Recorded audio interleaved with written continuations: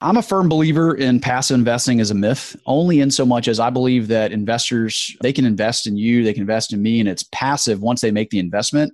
But the non-passive part is they got to know you, they got to know me, they got to understand it. Hi, welcome to Ready to Scale Season 3. I'm your host, Ellie Perlman. I'm a real estate investor, syndicator, and operator of multifamily properties. And in this season, we're going to focus on dialogues that drive success. Building real wealth is not a fairy tale nor rocket science, but there's so much to learn. So grab a cup of coffee and join me each week for in-depth conversations with successful real estate investors. Conversations that are designed to help you drive your wealth, investment knowledge, and lifestyle to the next level. And of course, you can always go to my website, ellieperlman.com, to read more about investing passively in multifamily.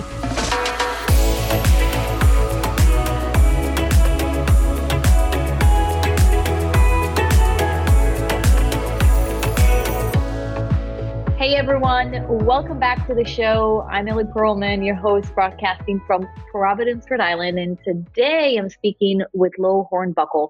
So Lo is the CEO and founder of Sage Oak Assisted Living and Memory Care, and basically his company is a boutique assisted living company. It's kind of a small, intimate home setting that allows those who need a little extra care to receive the love and dignity that they deserve.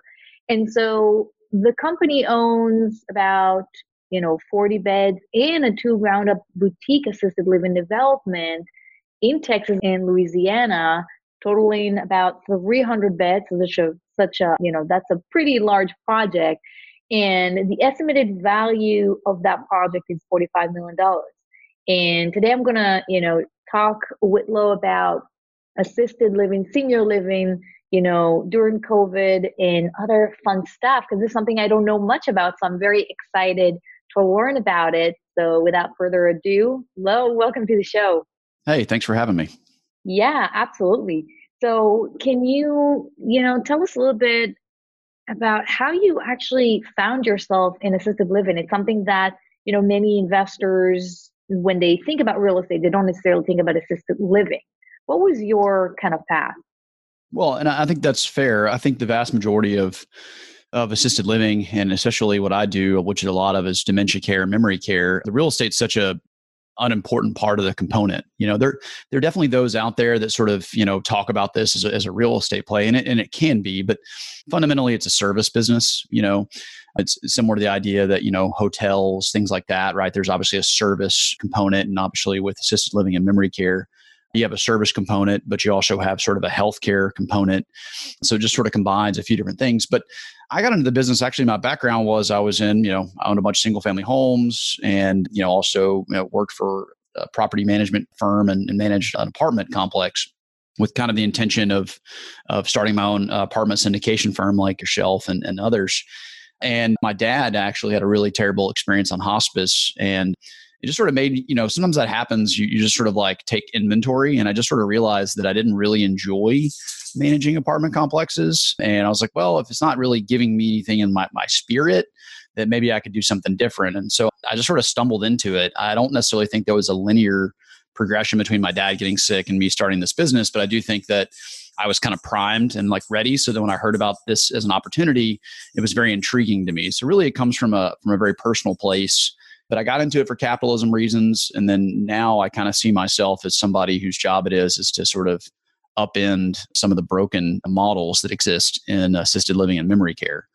And I'm sure as the show goes on, we'll dive into why I think the traditional model is a little broken. Yeah, absolutely. And I think, you said that you got into it for capitalism reasons. There's nothing wrong about it if you find a way to make money and find fulfillment in the career aspect while actually helping people. I mean, there's nothing wrong with that. It's the same kind of, I think, with apartment buildings. You're improving the communities, you're improving the properties. So you're helping the city and you're helping the community to thrive in that sense.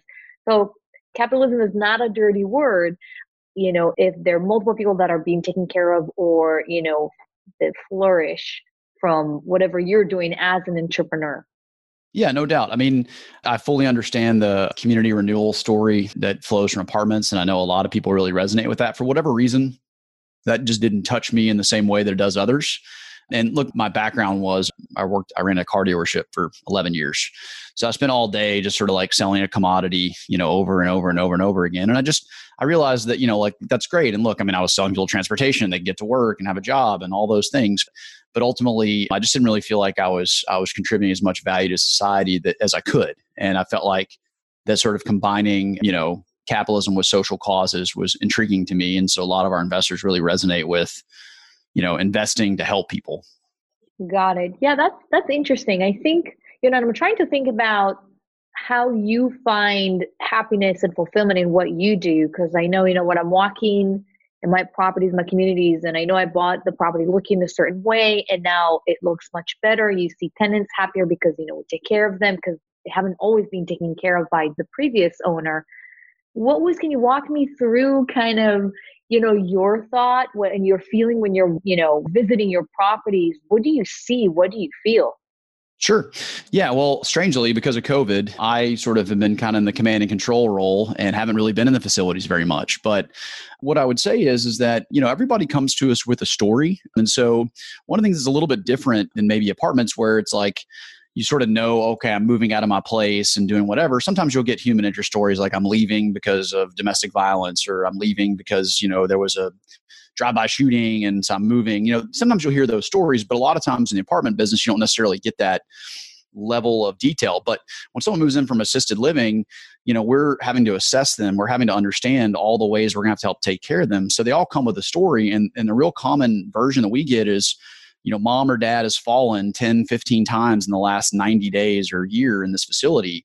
We found them on the ground and they were there for however many hours, we don't know. We also hear, the food isn't very good or the hallways are too long. And we hear, they made a medication mistake, or we hear all these different things that really let us know that we really have to step in and help these people. And so, our model really is a lot of times taking people that are in literal distress and trying to ease that distress. People don't like to move when they're 85, 90 years old, and their family doesn't like to move them when they're 85 or 90 years old. So when they're moving, there's generally been some kind of an event, right? So there's been a fall, we came home for Thanksgiving and we noticed that mom wasn't keeping track of the house, or, dad was trying to do too much, trying to maintain the house, or, look, I mean, their memory's been in decline. They've been doing more forgetful things. They almost started a fire the other day. So there's all these events that happen in our residents' lives.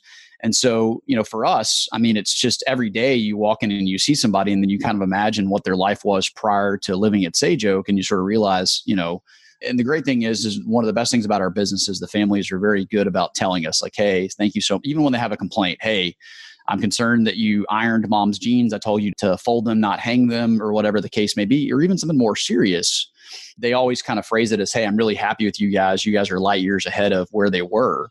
Because most people move out of these sort of traditional big box assisted living and memory care facilities where, the ratio of caregivers isn't very good. The communication isn't very good. The food is mediocre at best. And, if you want to affect change, you got to go through 6, 7 levels of corporate bureaucracy to get anything accomplished. And so when you come from that place, it really gives us perspective on, even when we do make a mistake, that the overall result is a lot better than what they came from. Interesting. And, you're a syndicator also, so you're investing with other investors.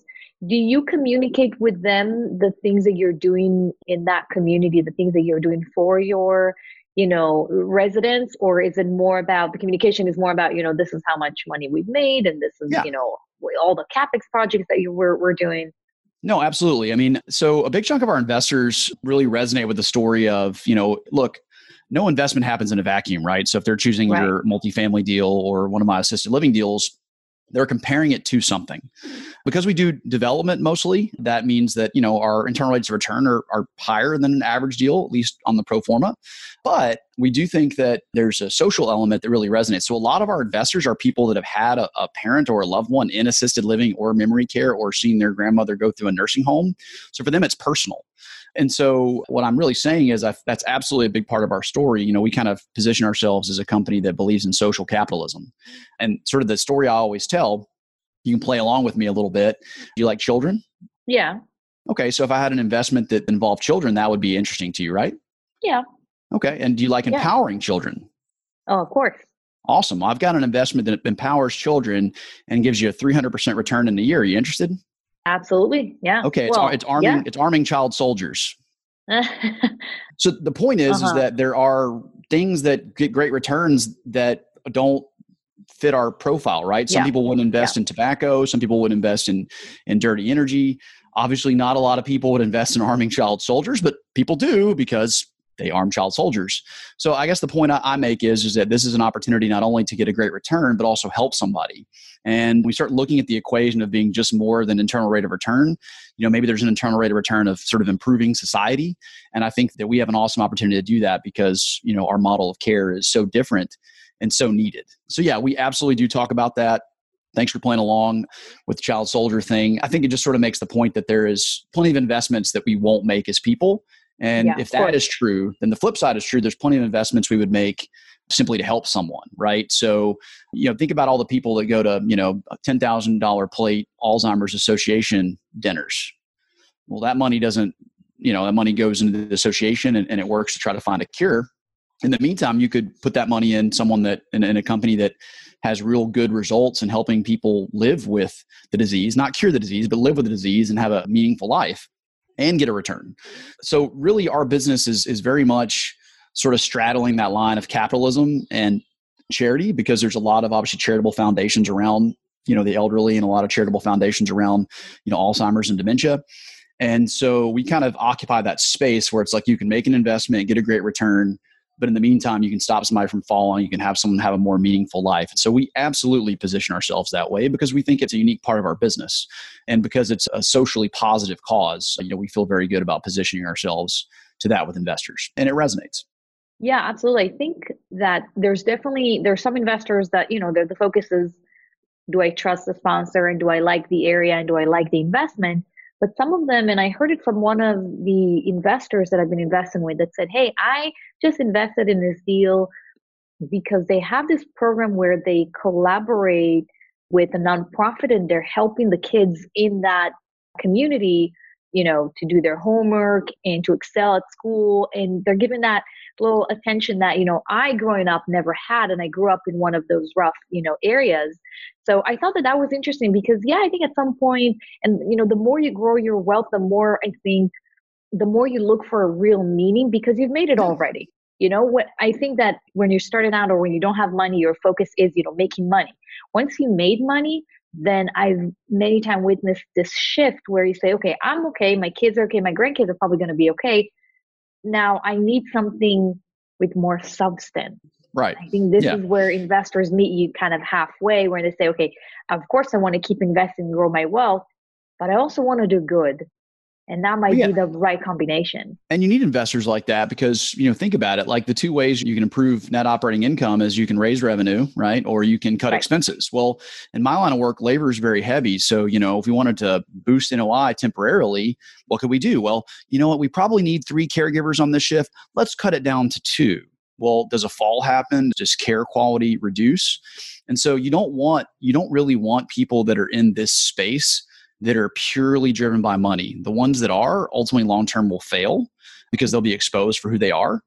So it's a little bit, just like there's obviously examples in your industry where, cutting expenses could be unethical, immoral, right? Like you have a neighborhood that has maybe a little bit of crime and you're like, hey, let's cut back on the security guard, or we're not going to fix the gate, or whatever the case may be. So I think it's very dangerous to not, I think one of the reasons why, you mentioned capitalism isn't a dirty word. I think one of the reasons why some people think that it is because when greed gets so high that you stop to consider the consequences of your decision making, that's when capitalism has a problem. And so I think of myself as a capitalist, but I think of myself as a capitalist that's doing everything I can to try to save capitalism from some of its worst elements. I always kind of joke with my friends that, I don't think Marxism really makes a lot of sense, but I do think that Marx made a lot of really interesting points about why capitalism has flaws. And so for me, can we improve capitalism by considering things like the social consequences of the decisions that we make? Can we think about it in more of a collective way? Like, if I make this investment, what good does to society benefit, and you're seeing that trend more and more over the last 10 or 15 years. I'm sure you probably watch Shark Tank. You see lots of companies that go on and, they sell a product and they plant a tree, or they sell you a shoe and then they give away shoes to someone that doesn't have shoes in a foreign country somewhere. So there's an element of that that's really kind of taken hold, and it's becoming more and more prevalent, especially, with the generation just a little younger than us. Exactly. I think we're both millennials, that 24, 25 to 30-year-old window, they're very much motivated by social causes. And so we really, I don't want to say we tap into that zeitgeist because we're just doing it because we think it's the right thing to do, but I think it is on trend with what, we're seeing in investing circles. Yeah, absolutely. I think one of the points that you made was very important, that if you want to boost your ROI and you're cutting costs, well, it might be easier to do on another, investment like multifamily, but in your line of work, in your, in senior living, it's very hard to do because we're talking about people's lives that they need care. And I think it's actually not that very different in multifamily because you can get away with it to some extent. And then at some point, if you're cutting costs so much that you're not changing, you're not replacing HVAC units, you're not taking care of bugs. If an apartment is infested with it, people are going to start leaving, and bad tenants are going to come in. In a short term, you can maybe get away with it, not in the long term. In the long term, your property is going to suffer. So in a way, you're going to pay for it sooner or later. Yeah, exactly. I mean, there's certain industries where, like, look, if, we're selling shoes and, we're shorthanded for the day, the consequences to the client are not that severe. If you're shorthanded in a sort of healthcare hospitality space, then it can be a pretty big deal, right? We can have safety issues. We can have, all kinds of things take place. And so, yeah, I totally agree. I've tried to, like I said, obviously everything we do is to make money in terms of an investment overlay, but we do want to consider those consequences and obviously, managing the safety of, staff and residents in a pandemic that happens to be really hard on healthcare workers and happens to be really hard on our clients. I mean, it's the perfect opportunity to realize, like, sometimes you're going to spend money and there's going to be no return on investment because the only thing you can do is just try to keep those people safe, because that's sort of your obligation. It's your oath. It's what you signed up to do. And it's been a challenging environment, but we've been very fortunate. We've not had a single case of COVID with any of our residents. Oh, wow. And that's pretty rare in our space. And even our investors reach out and say, hey, you're doing an awesome job. I'm really proud of you. I didn't think that was going to happen. Has it been easy? No. Have we made mistakes? Absolutely. Do we have a lot of support from the state or the federal government? No. But, we're doing everything we can. When this whole thing started, I said, look, my number's 75. I've got 35 staff and 40 residents currently. And that's my number. I got to keep 75 people safe. And, that's been our focus. That's very interesting. And so the other development deals that you're doing right now, the 300 bed, that's in the works. That's the deal that is in the works right now. Yeah. So both those projects come online next year. One of them is in Lake Charles, which is famous because it got hit by 2 hurricanes in a month apart. So developing in a global pandemic and then double hurricanes in one of the markets has been really fun. I may have a personal record for force majeure claims in my first 2 projects. I'm having a good time, but look, as challenging as it's been, we're pushing through it.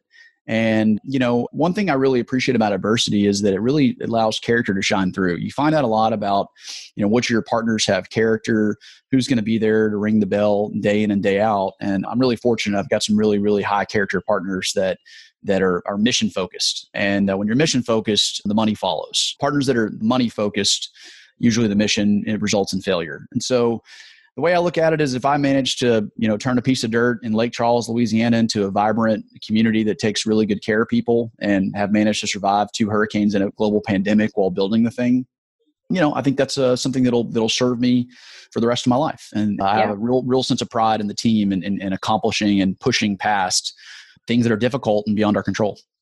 Yeah, absolutely. Now let's talk a little bit about, the value add or positioning your facility, because obviously there is competition. Sure. It's out there. And I know from, my experience as a multifamily owner, I understand there's always going to be a competition. You don't want to be the only building within 50 miles radius. That means that something is wrong.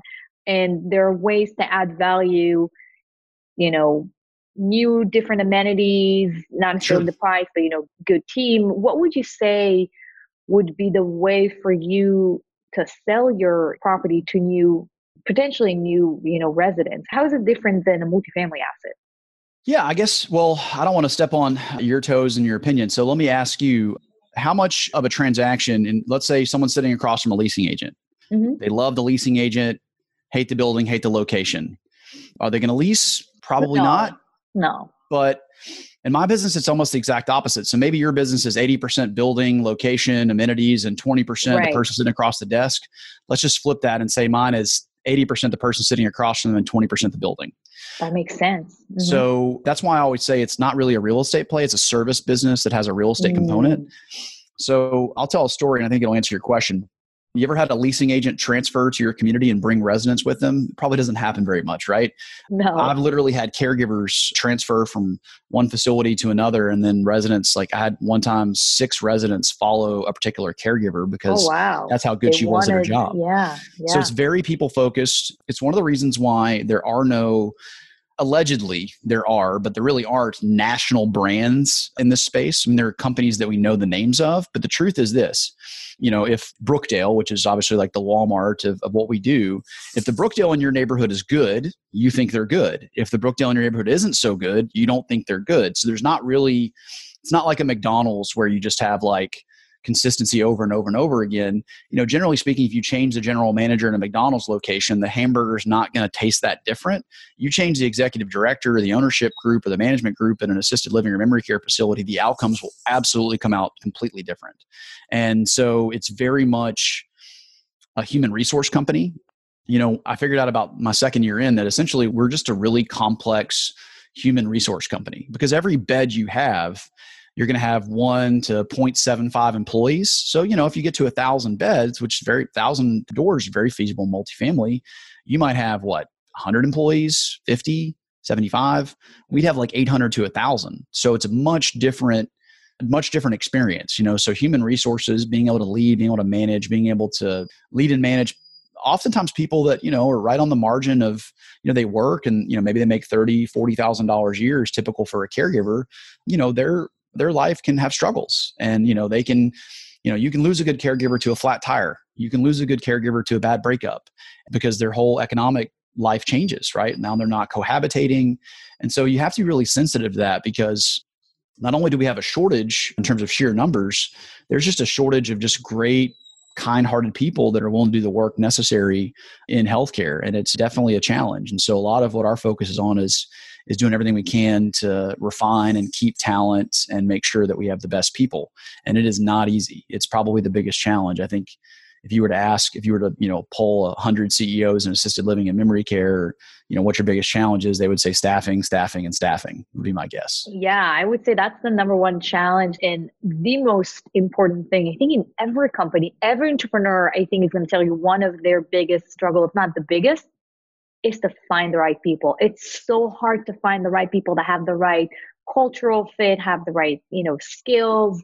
And yeah, so I think it's really interesting what you said. And I actually never thought about it this way because it is real estate technically, but it really is, it's not, it's about the caregiver. I don't really care if it's positioned, if the property is in X location or Y location, as long as, of course, it's going to be a commutable distance, but it doesn't really matter because it's not like they're going to go out and go to town and party, especially not during COVID.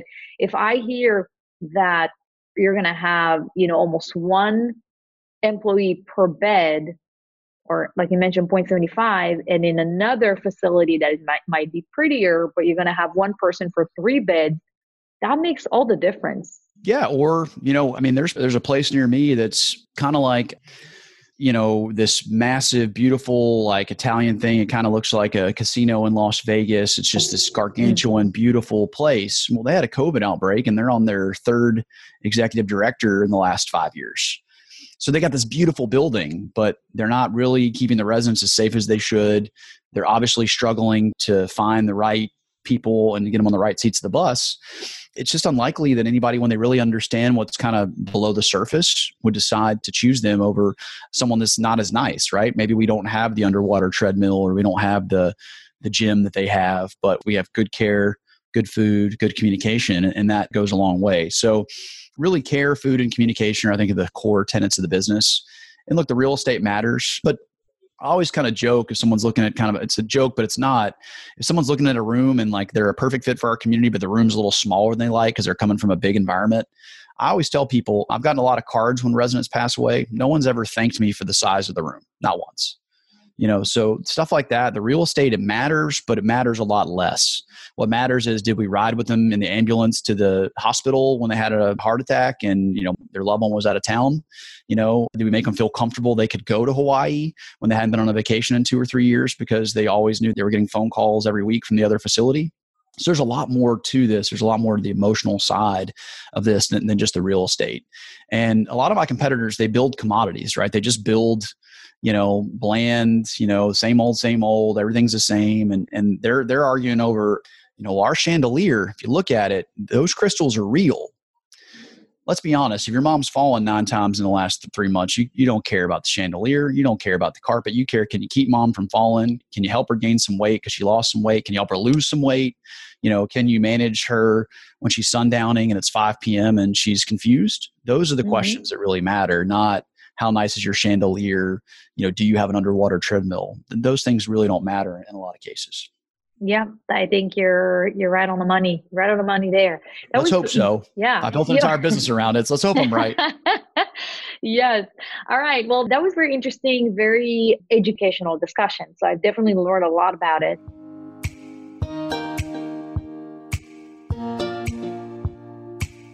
We've kind of out of time for today's discussion, and we've arrived to the lightning round of questions. So Question number 1, Lo, what's your favorite hobby?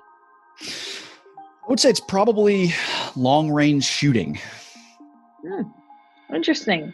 Do you have somewhere that near your house that you do it? Well, I live in Texas. So 1,500-yard ranges are like a dime a dozen here. Like, you can't shoot 400 or 500 yards in most places, but I've probably got 3 ranges that go out to around a mile within probably 45 minutes of my house. So I'm in the 1,200-yard club. I still haven't quite gotten to 1,700 yards, which is basically a mile. So I'm pushing for that mile. So.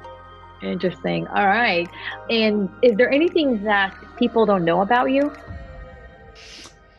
I'm an open book. So I think they know a lot of things about me. I mean, I used to play, I still sometimes do. I used to play pretty high stakes poker, and that serves me well in business because, you got to be able to manage your emotions, and you learn a lot about risk playing poker. It's different than life, but there's definitely some lessons you can take from poker in life. So I think that's been something. So I'd say that's one thing that I used to play high stakes poker.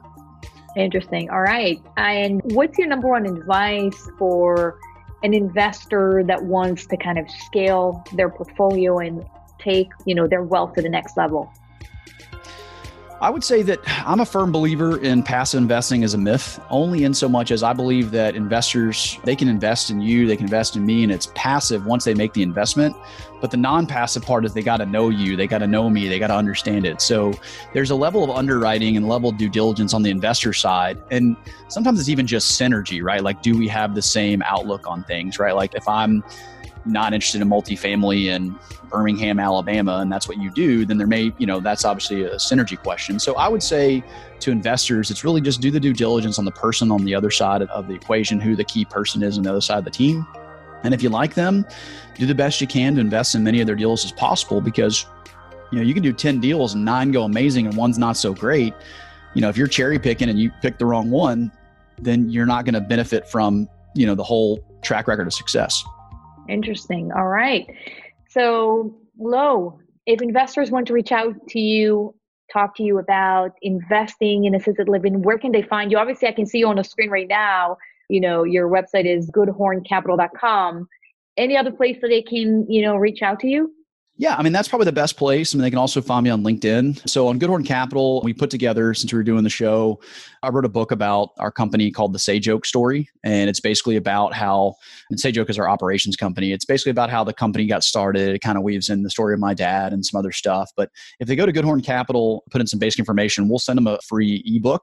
And it'll really give them an insight into the sort of the heart of our operations, which I think is a great way to do diligence on us, to sort of understand our philosophies and kind of how they're different. So happy to give them a free copy of the book. And obviously they can find me on LinkedIn as well. All right. Lo, thank you so much for being on the show today. I really appreciate your time. Yeah, thanks for having me, and I really appreciate everything that you're doing. And congrats to you and your team on your recent Atlanta acquisition. For big stuff. Thank you. Thank you so much.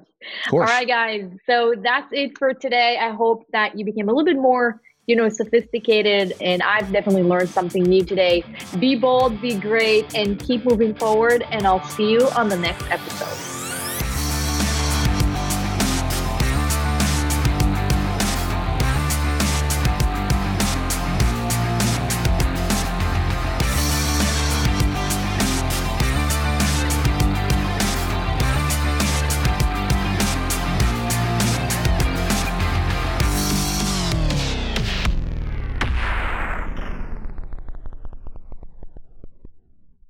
This podcast is a part of the C-Suite Radio Network.